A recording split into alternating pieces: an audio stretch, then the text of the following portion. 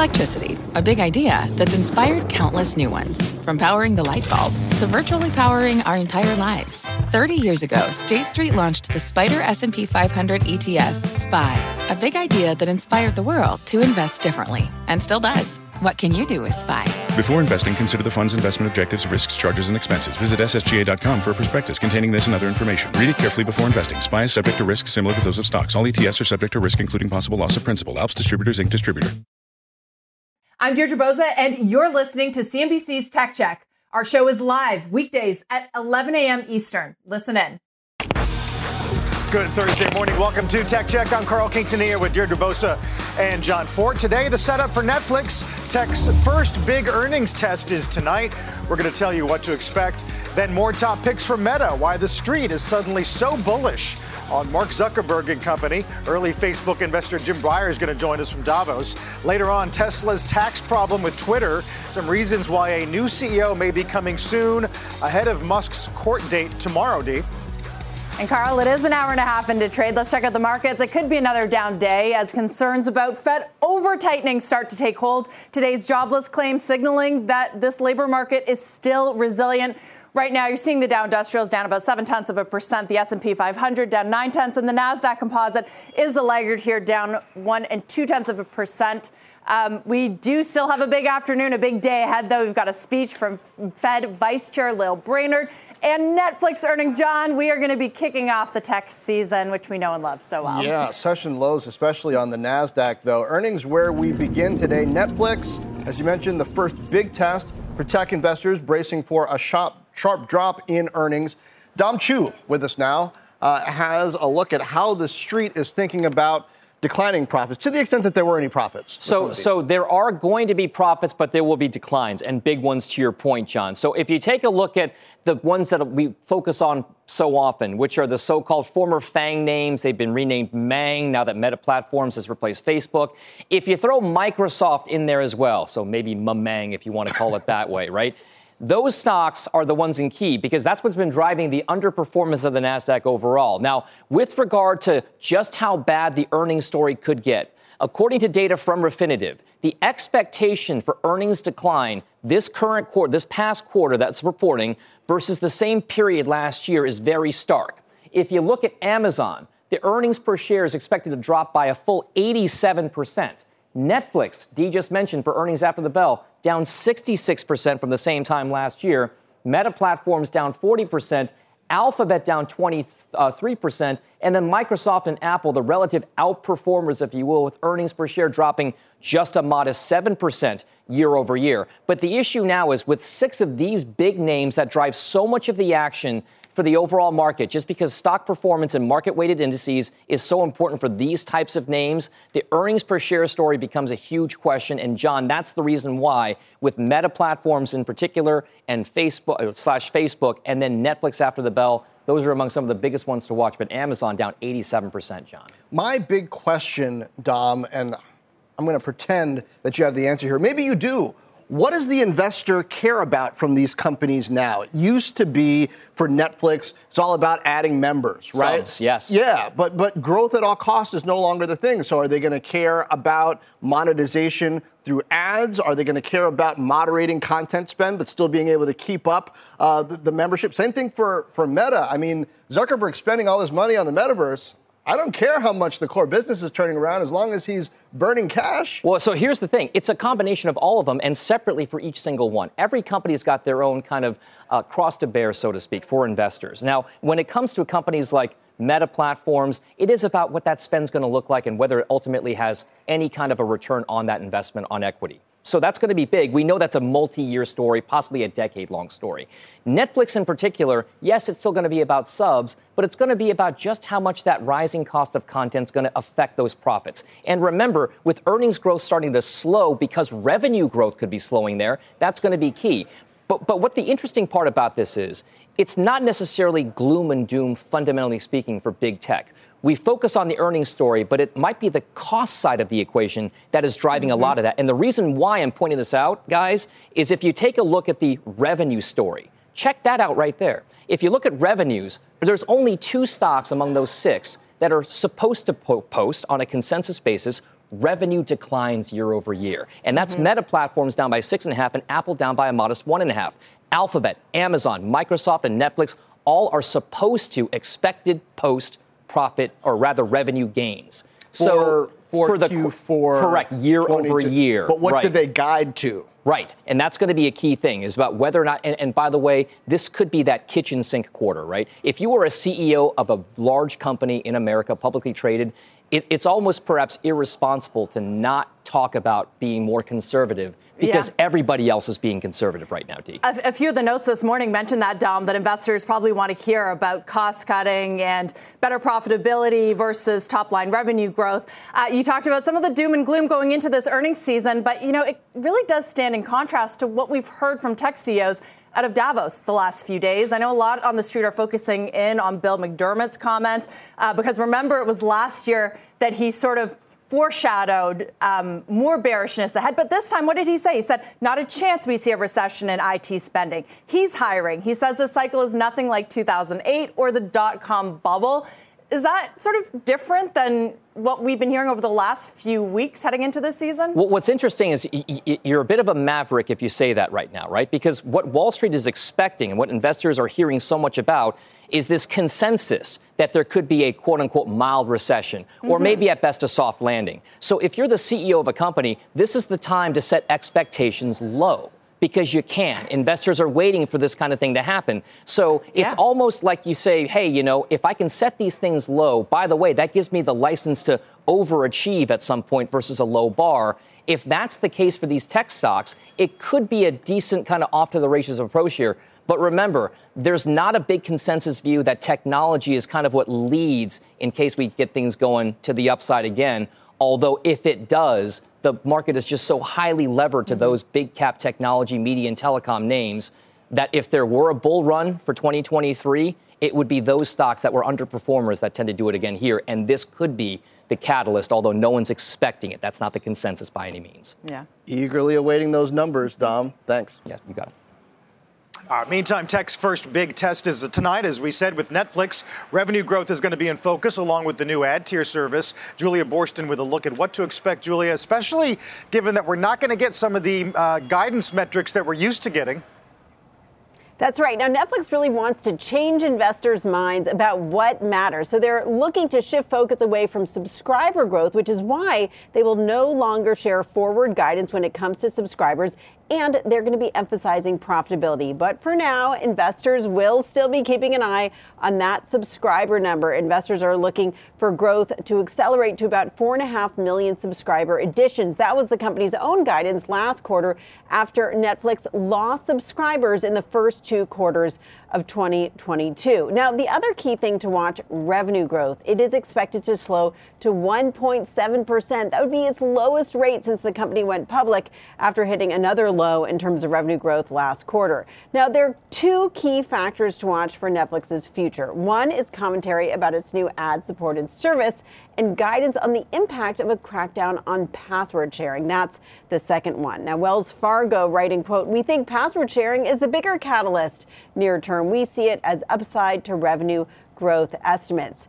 Morgan Stanley raising its price target on Netflix today with an equal weight rating, saying that to get more bullish, they'd want to see evidence of improved return on content investment. So I'm sure we're going to be hearing about that as well. Guys? Yeah, a lot of reflections today, Julia, on the Q4 slate, how strong a Wednesday was, for example. But a reminder that Netflix sort of has this interesting habit of trading a lot better in the second half of the year than it does in the first half.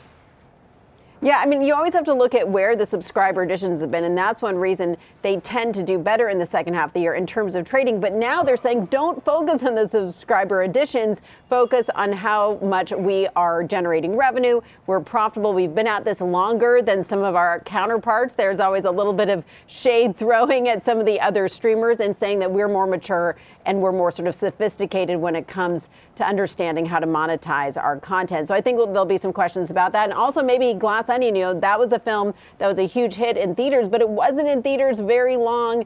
And some questions about maybe some money was left on the table. How is that going to be handled going forward? Right.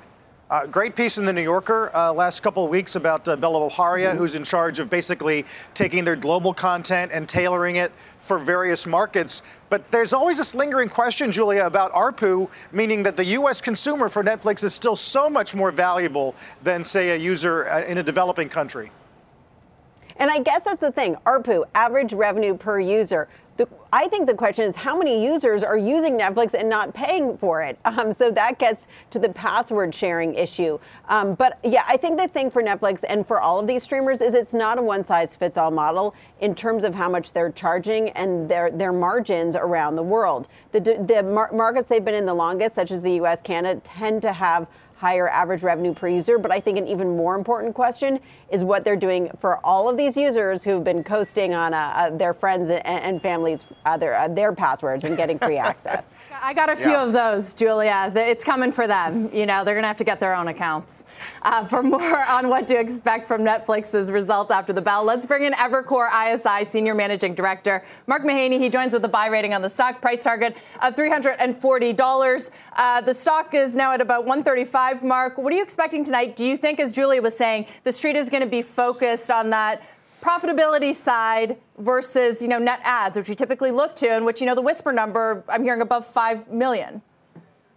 Deirdre, I think that whisper number is probably right. I think that's kind of the over-under. The stock's had a big run, so you'd expect the estimate or the whisper to be higher than where the market is now or what the company's guidance was. I know the company wants to take attention away from subscribers, but that's what the market's still going to focus on. And even if they don't guide for subscribers for the March quarter, we're all going to back into it. So I'm not sure I can see the real logic behind no longer giving subscriber guidance. We're going to back into it. I think numbers are reasonably set up. This is my favorite stock for the year. I don't think that earnings are going to be a dramatic catalyst because I don't think we're going to get a lot of new news on their new advertising supported offering. But I think it's going to build up through the year. I think it's a real winner for the company. I like the shares here. Right. Let me correct myself, too. I'm sorry. The stock is at $320, so you're $20 above that in terms of your price target. Mark, what do you want to hear from the company in terms of advertising, its ambitions there? What do you want to see so far, even though I know it's early stages?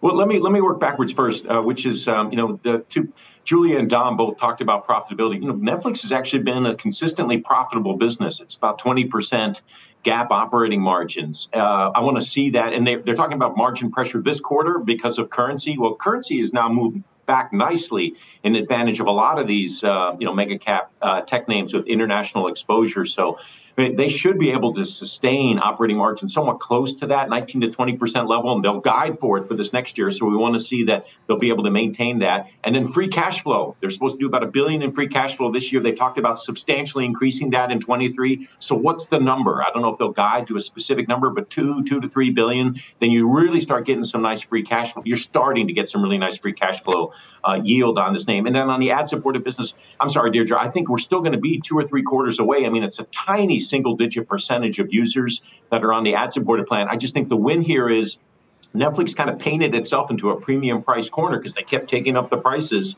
This gets them out of that corner, and they can do it with unit economics that are actually accretive. Like, when do you ever see that in business history? You're cutting the price by 30%, but you're generating more revenue per user. It's a huge win for the business, and I think there's a ton of advertiser demand for inventory on Netflix. So I really think this is a really nice business pivot or business extension for the company. It's why I like the stock here.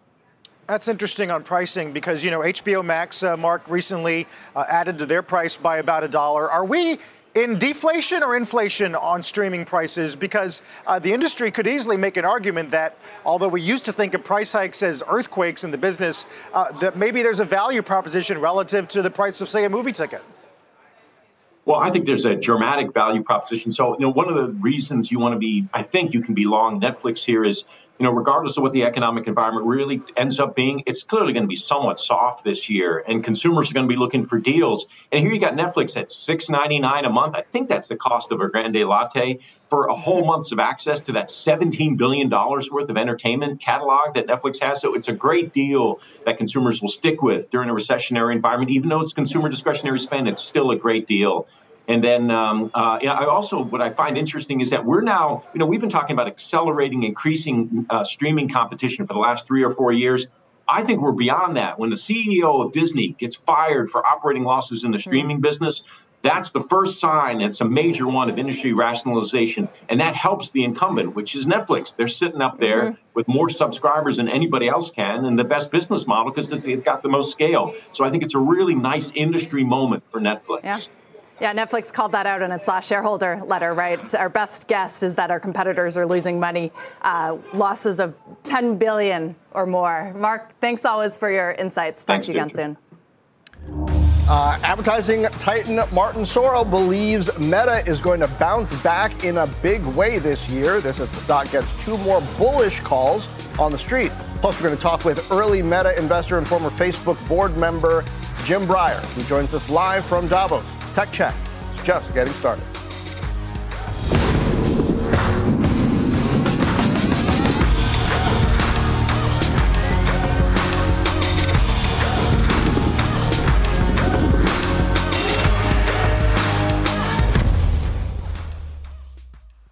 Edward Jones, who knows that just like life, financial planning isn't only about long-term goals. It's about the moments big and small along the way. And when it comes to achieving everyday financial goals, Edward Jones works hard to connect you with someone you can trust professionally and personally. That's why they created their free financial advisor matching tool to help you find a financial advisor in your community. When you take the quiz and get your matches, don't expect just a list of resumes. You'll also see each financial advisor's story and personal interests. And when it's time to meet for the first time, they'll focus on your story, asking questions to understand where you're headed and why. Because Edward Jones knows that at the end of the day, behind every financial goal is a life goal. And that's what really matters. To learn more and find your financial advisor partner, take the quiz at match.edwardjones.com.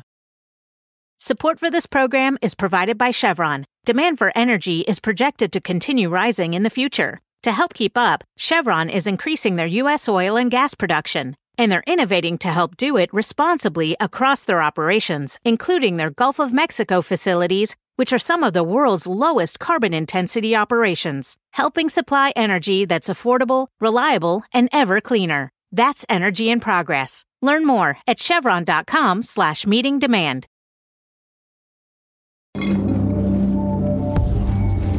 Well, it may have been a rough 2022 for Meta, but hopes are high for 2023. Stock is up 12% so far this year, and if ad mogul Martin Sorrell is right, the rally's just getting started. Here's what he told Squawk Box Europe earlier today. I think you'll see Meta come back extremely strongly this year on the back of Reels and Business Messenger, so to deal with the competition from TikTok and other short-form video competitors. The street agrees. 4 shops naming Meta as a top pick. Wolf and Wells Fargo both expecting digital ad growth to heat up this year. The latter expecting Reels to step up as AI recommendations drive engagement. And when compared to other big tech names like Amazon and Alphabet, both JP Morgan and Barclays prefer Meta. JPM saying an easing dollar benefits Meta the most, and Barclays expects high margin ad revenue to recover by the second half of this year. But Carl, this metaverse spending, I mean, I wonder, does any of that matter as long as Facebook Meta keeps piling money, billions, into the metaverse? Or is it really more about does Zuckerberg pull back on that spending a little bit and let that ad benefit show? Is that what ends up mattering to investors? Yeah, I think that's always been sort of the creeping bull case, D, even when they gave that operating expense guidance last year, that eventually those numbers might be trimmed a little bit. It wouldn't be as dramatic as it was when it was first announced. And certainly we've seen some names in media that have performed best so far this year as those that took some of the tough medicine back in 2022. Yeah, and none of those 4 notes talking about the metaverse as sort of a driver as to why they're getting more bullish on the company. We got a note. AI, though, increasingly important, right? Wells Fargo calling out one data point from Meta. A single AI advancement led to a 15% increase in Reels watch time. That's pretty incredible, and maybe it tells you that they are starting to compete a little better with TikTok. And, Carl, there's also the idea what happens to TikTok this year if it is indeed banned here in the U.S., and the Reels algorithm is getting better. Meta could be well positioned. Right. Another creeping bull case. Let's keep that conversation going with someone who knows a lot about hunting for value in names like Meta. Our Sarah Eisen joins us from Davos, Switzerland with Jim Breyer. Hey, Sarah. Hi, Carl and Deirdre, John, good to see all of you. I am here with Jim Breyer, who happens to be an early Facebook investor, former board member, among many other tech names, one of the most well-known tech investors. Good to see you, as always. Sarah, it's so good to be back. Do you agree with Sir Martin there about Meta's I do not. value? No. I do not. My view is over the next 24 months, there will be a big rebound. But they're going to be under a lot of pressure for the next 12 months. And they're not cutting costs fast enough, in my humble opinion. And what about the metaverse? The metaverse is years away. Virtual reality is going to be a very big deal this Christmas holiday.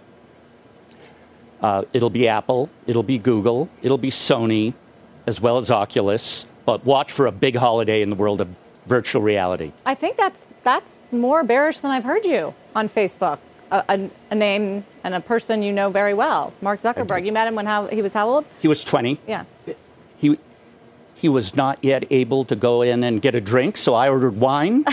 That was nice of you, but he illegal. Ordered a soda. Oh, okay. Oh, there you go. Is it because you're an investor in ByteDance, TikTok? I think ByteDance is brilliant right now in terms of their investments in artificial intelligence. They are clearly taking an enormous amount of share. Instagram being the other worldwide horizontal platform. I'm very optimistic long-term on TikTok. You're not worried about it getting banned in the U.S.? My hometown of Austin, Texas, yes. At the University of Texas, they just banned TikTok from all devices. So for sure, the data questions and where the data resides is not going away. Right. Could be a challenge. I said a lot there. Maybe I'll just go to China then, because you have been, in that country almost 20 years? Absolutely. Early in Baidu, Tencent. Would you invest in Chinese tech stocks now or companies? My expectation, based on everything I've heard here at Davos and from the 20 partners on the ground in China, the second half of this year will be a boom period, particularly for the pent-up technology companies and healthcare companies.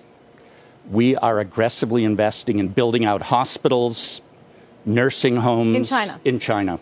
That is the single biggest Chinese investment theme for us. And what about the geopolitical headwind and the relationship with the U.S.? Isn't that a big risk? It's beyond my pay grade. The answer is it's absolutely a risk. But you're still investing, yes. Clearly. What about in U.S. tech?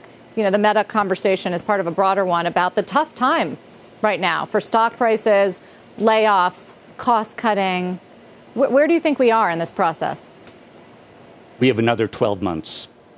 When I see truly extraordinary CEOs like Satya here, and they're laying off 10,000 people, these are the best companies. So there's a lot more pain to come in terms of employment. You've seen a lot of cycles, the boom bust, the tech bubble bursting, great financial crisis. What do you think this period is like? What does it remind you of? This reminds me very much of 2000 to 2004.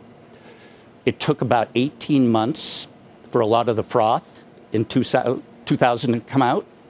But I bought public shares in Amazon in 2001. And so we are going to see similar types of dynamics. 90% of the companies may very well see big market declines. However, there's a whole new generation of winners around AI and quantum and how it applies to medicine and healthcare.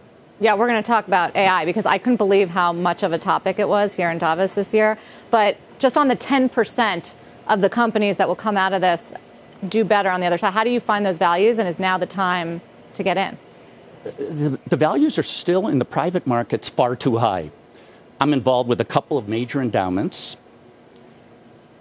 They have not marked down, nor the managers of many private equity and venture capital firms, the way public stocks have been written down and carried by endowments.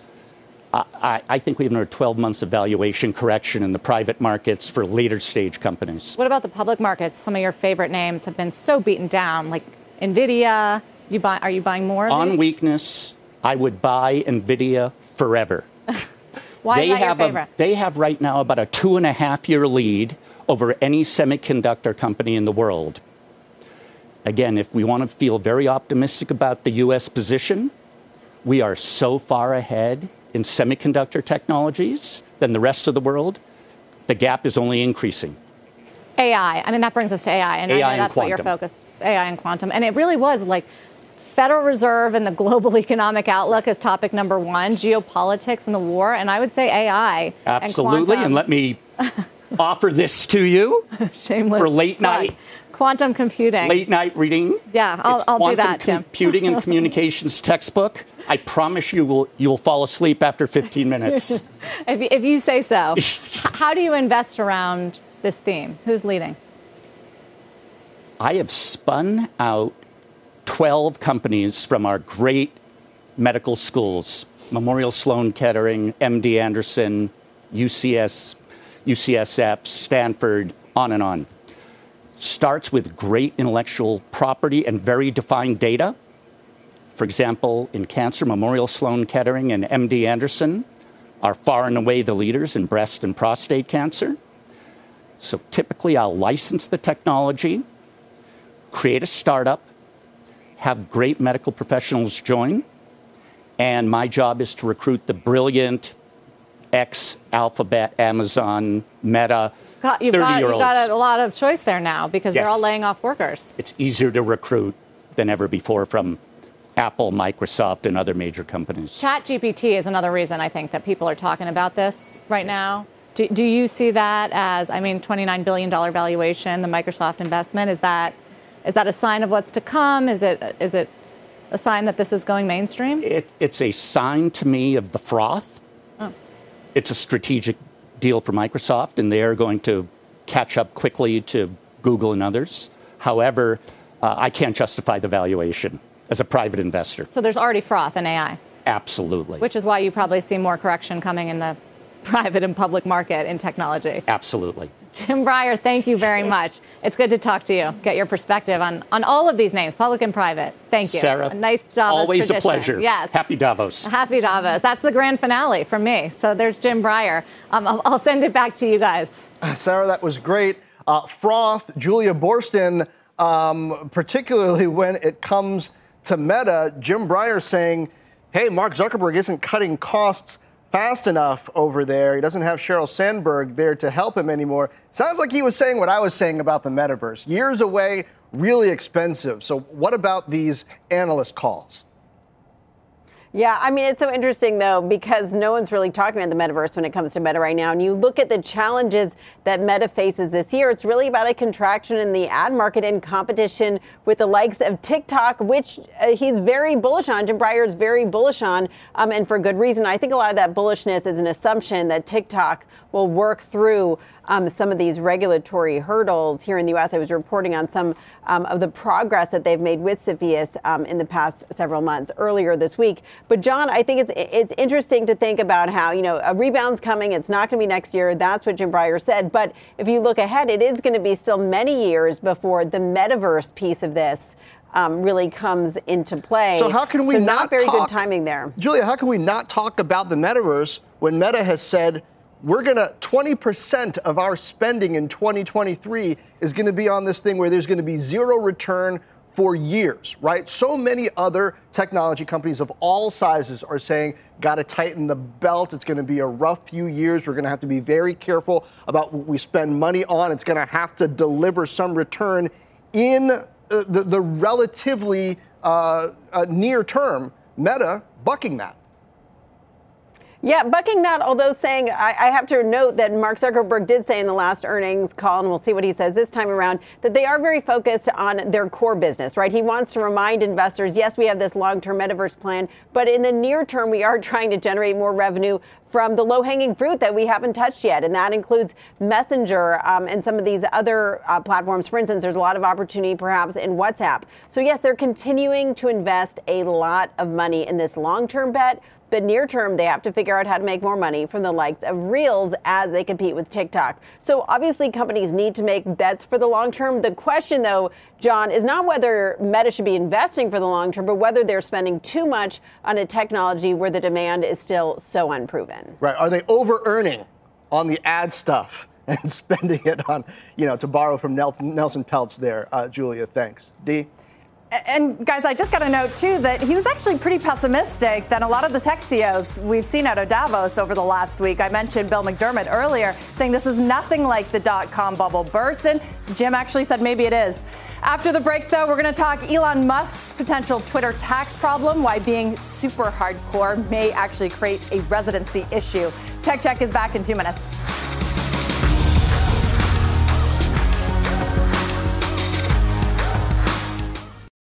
Support for this program is provided by Chevron. Demand for energy is projected to continue rising in the future. To help keep up, Chevron is increasing their U.S. oil and gas production, and they're innovating to help do it responsibly across their operations, including their Gulf of Mexico facilities, which are some of the world's lowest carbon intensity operations, helping supply energy that's affordable, reliable, and ever cleaner. That's energy in progress. Learn more at chevron.com/meeting demand.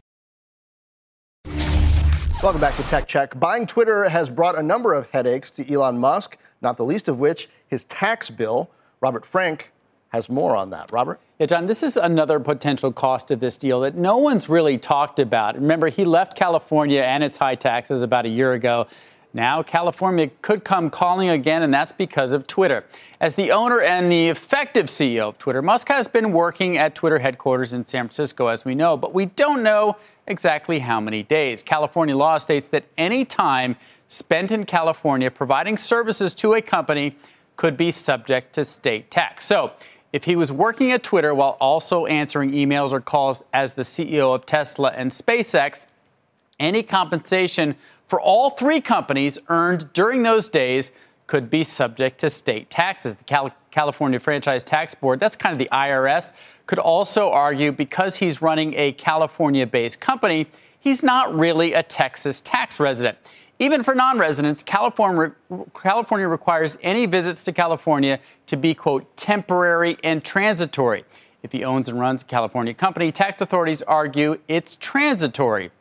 At stake is billions of dollars in potential taxes. Musk was, of course, awarded a $55 billion pay package back in 2018. That's earning out over time. And he sold $40 billion in Tesla stock over the past 2 years.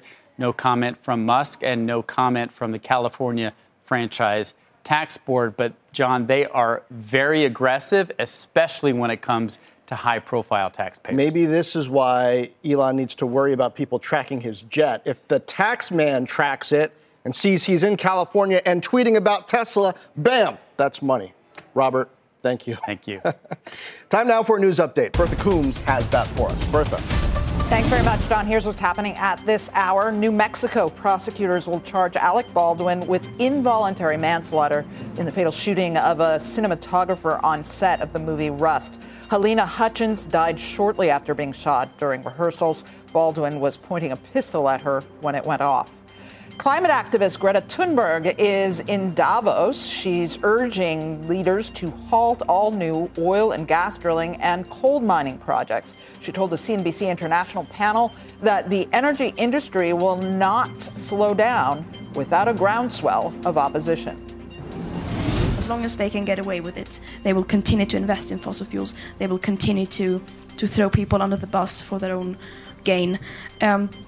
So I believe that the changes we need right now needs to happen on the outside. We need to build and create a critical mass of people who demand change. And Northern Trust is down about 9%, making it one of the biggest losers in the S&P 500 today. Fourth quarter earnings fell to just 71 cents. That's more than $1 shy of estimates. Revenues were also well below street expectations. Carl, as a lot of their customers were moving things out of a number of funds, that's where things got difficult in that difficult market we saw last year. Yeah, certainly a difficult morning for some financials, Bertha. Thank you. Still to come this hour, the Fed calls the shots. One fund manager predicting the U.S. experiences a shallow recession this year. He'll pick a few stocks he thinks can beat the broader market, and some of them might even be overseas.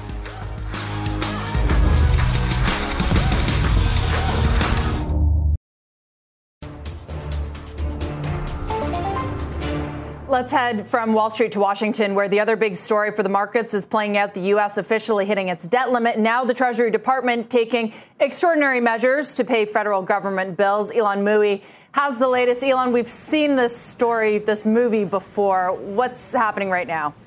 Yeah, Deirdre, Treasury Secretary Janet Yellen has now notified Congress that the nation is using extraordinary measures to keep paying its bills, and the deadline for default is fuzzy. She wrote, quote, "The period of time that extraordinary measures may last is subject to considerable uncertainty, including the challenges of forecasting the payments and receipts of the U.S. government months into the future. I respectfully urge Congress to act promptly to protect the full faith and credit of the United States."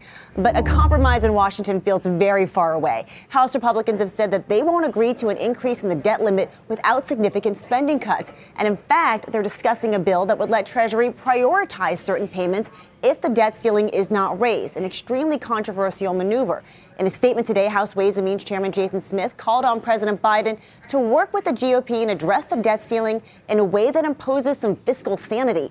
But Democrats in the House and Senate are placing the blame back on Republicans, accusing them of playing political games. Senator Ron Wyden called debt prioritization in particular a harebrained idea that's doomed to fail. So, Deirdre, we're going to hear a lot more of this rhetoric over the next few months before we can get to a resolution. Back to you. And a lot more creative accounting. We know you'll be following it all, Elon. Thank you. Meanwhile, the Nasdaq 7-day win streak, that came to a close yesterday, and it's building on those losses this morning. We're down another 1.25%. Our next guest says the bearish earnings expectations that you've been hearing about, they actually aren't bearish enough. That's next. Tech Check is back in just a moment.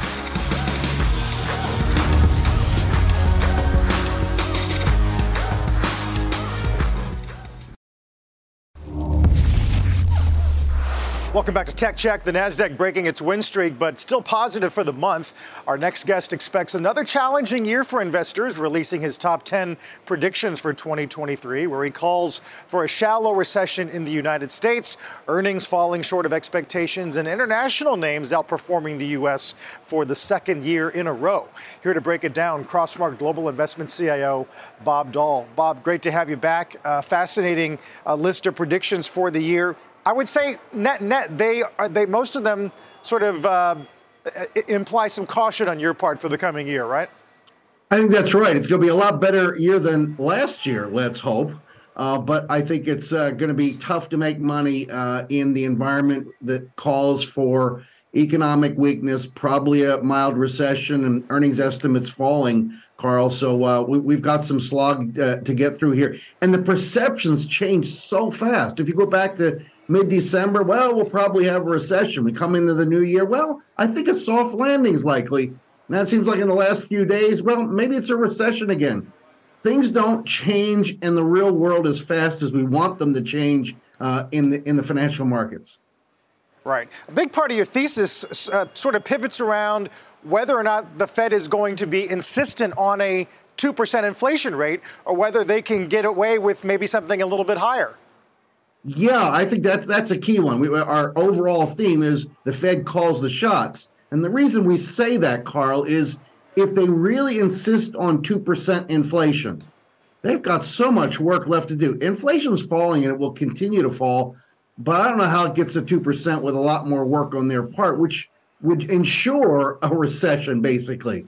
On the other hand, if they back off and say, well, maybe 3's okay. And if we get into the 3s, 3.6 or something like that, they might say, well, that's close enough to 3. Maybe we'll just pause for a while. Then we might have the so-called soft landing. So the Fed's got a lot of explaining and, more importantly, a lot of work to do. Right. But then you went into the problems of Fed credibility, right? What it would do to the dollar if, in fact, they were to break that sort of unspoken promise. Do you see danger in that?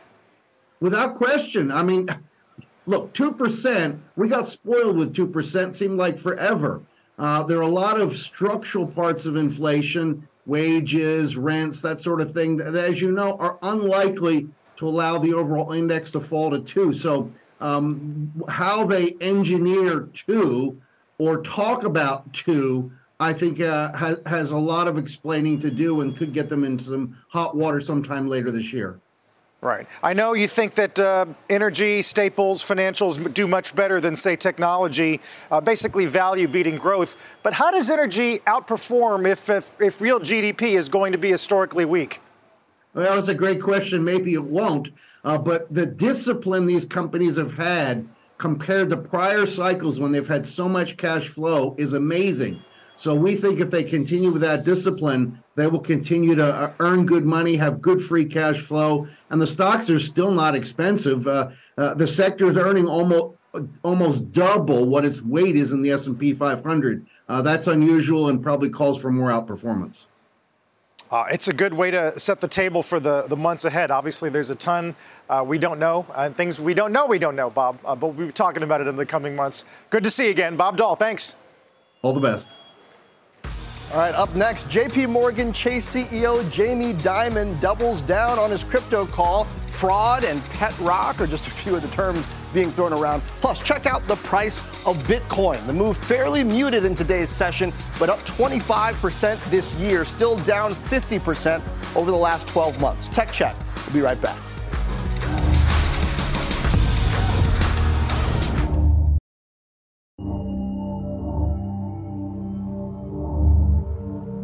We pretty much always have some crypto conversation with you. I'm just curious because I don't think we've talked to you since. I think all that's been a waste of time, and why you guys waste any breath on it is totally beyond me. Because you just think the whole thing just is going to zero. Going to zero and it's fake. Bitcoin itself is a hyped up fraud. It's a pet rock. Crypto itself that doesn't do anything is a pet rock. You're happy to Bitcoin. Yeah, you can own it all you want. I'm just talking. I mean, there's a lot. It's billions of dollars. I don't care about Bitcoin, so we should drop the subject. Well, he does care a little bit about blockchain, but maybe another conversation. That, of course, was JP Morgan Chase CEO Jamie Dimon doubling down on his pet rock analogy for crypto. Elsewhere in the space, lender Genesis is preparing to file for bankruptcy. That is according to people familiar with the matter. Kate Rooney has more on the latest crypto firm to go under.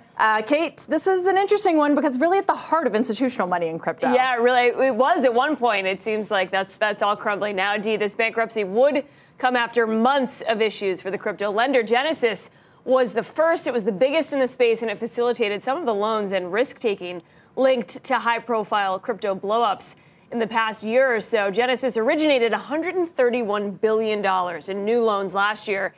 In November, it stopped lending after the fall of FTX. It said it was unable to meet customer withdrawals and laid off about half of its staff. I'm told Genesis had been scrambling for alternatives to raise cash to avoid bankruptcy. It's another headache for the Genesis parent company, DCG. That holding company also owns Grayscale. You might know that name from the publicly traded Grayscale Bitcoin Trust. It was once seen as a proxy for buying Bitcoin. It used to trade at a premium.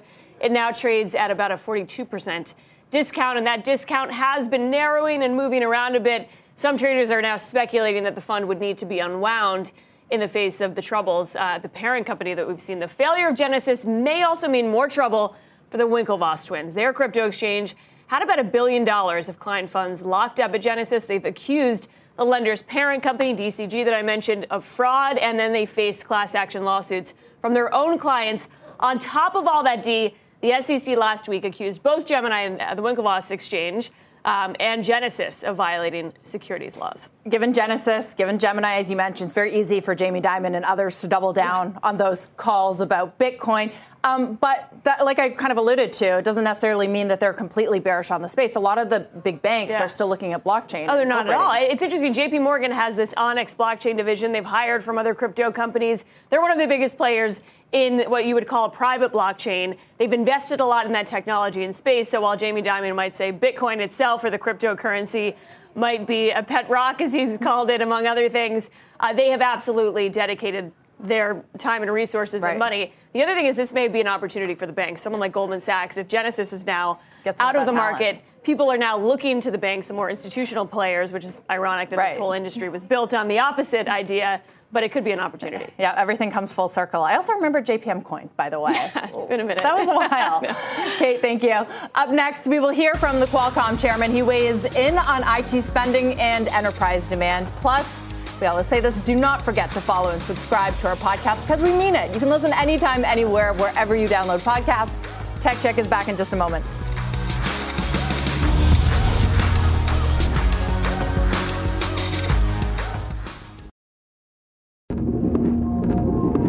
One more thing before we go. Global spending on enterprise tech devices took a more than 10% hit in 2022, according to Gartner. You can blame economic uncertainty that continues this year. In a Fort Knox update yesterday, I spoke with Qualcomm chairman and former Palo Alto Networks CEO Mark McLaughlin, who just joined the board of security startup Rubrik. He said companies will have to keep spending on cyber and a tech M&A boom is ahead. Companies are, they're watching the pocketbook right now. And if that has reduced spend in the IT department, particularly as it comes to security, well, you can be sure that the bad actors are going to take advantage of that. And, what I've seen in security is that, it's very resilient from a spend perspective. So I think it's in these kind of markets. This is when you get to find out if you're a must-have, technology or a nice-to-have technology, right? And security makes that cut. People I don't think are going to crimp on the security budget line. You can watch the entire interview on our show LinkedIn page, CNBC Tech Check. Carl McLaughlin calling for steady discipline and patience this year. It's going to be key. I'm still shaking my head, Dee, after Breyer's comments about sort of the reckoning that tech is in for. If you take Nadella's comments out of Microsoft and translate that into what it means for smaller firms. I'm so glad you bring that up. That's right, Nadella and Breyer, maybe the contrarian, showing that there's not a lot of consensus in this market, Carl. Yeah. Meantime, the S&P below the 50-day moving average for the first time since January 10th. Of course, Netflix tonight is going to be mega cap tech's turn in the earnings spotlight. Busy day, and it will be a busy afternoon. Let's get to the judge in the half. You've been listening to CNBC's Tech Check. You can always catch us live weekdays at 11 a.m. Eastern. Dogs are an important part of our lives, and keeping them protected is a top priority, especially against nasty parasites. That's why you gotta check out NexGard Plus, afoxolaner, moxidectin, and pyrantel chewable tablets. NexGard Plus chews provide one-and-done monthly protection that kills fleas and ticks, prevents heartworm disease. Plus, it treats and controls roundworms and hookworms. That's a whole lot of protection packed into a delicious beef-flavored, soft chew designed to make monthly dosing easy and enjoyable. So the next time you're at the vet, ask about NexGard Plus chews. They're the one-and-done monthly parasite protection you want for your dog. Use with caution in dogs with a history of seizures or neurologic disorders. Dogs should be tested for existing heartworm infection prior to starting a preventive.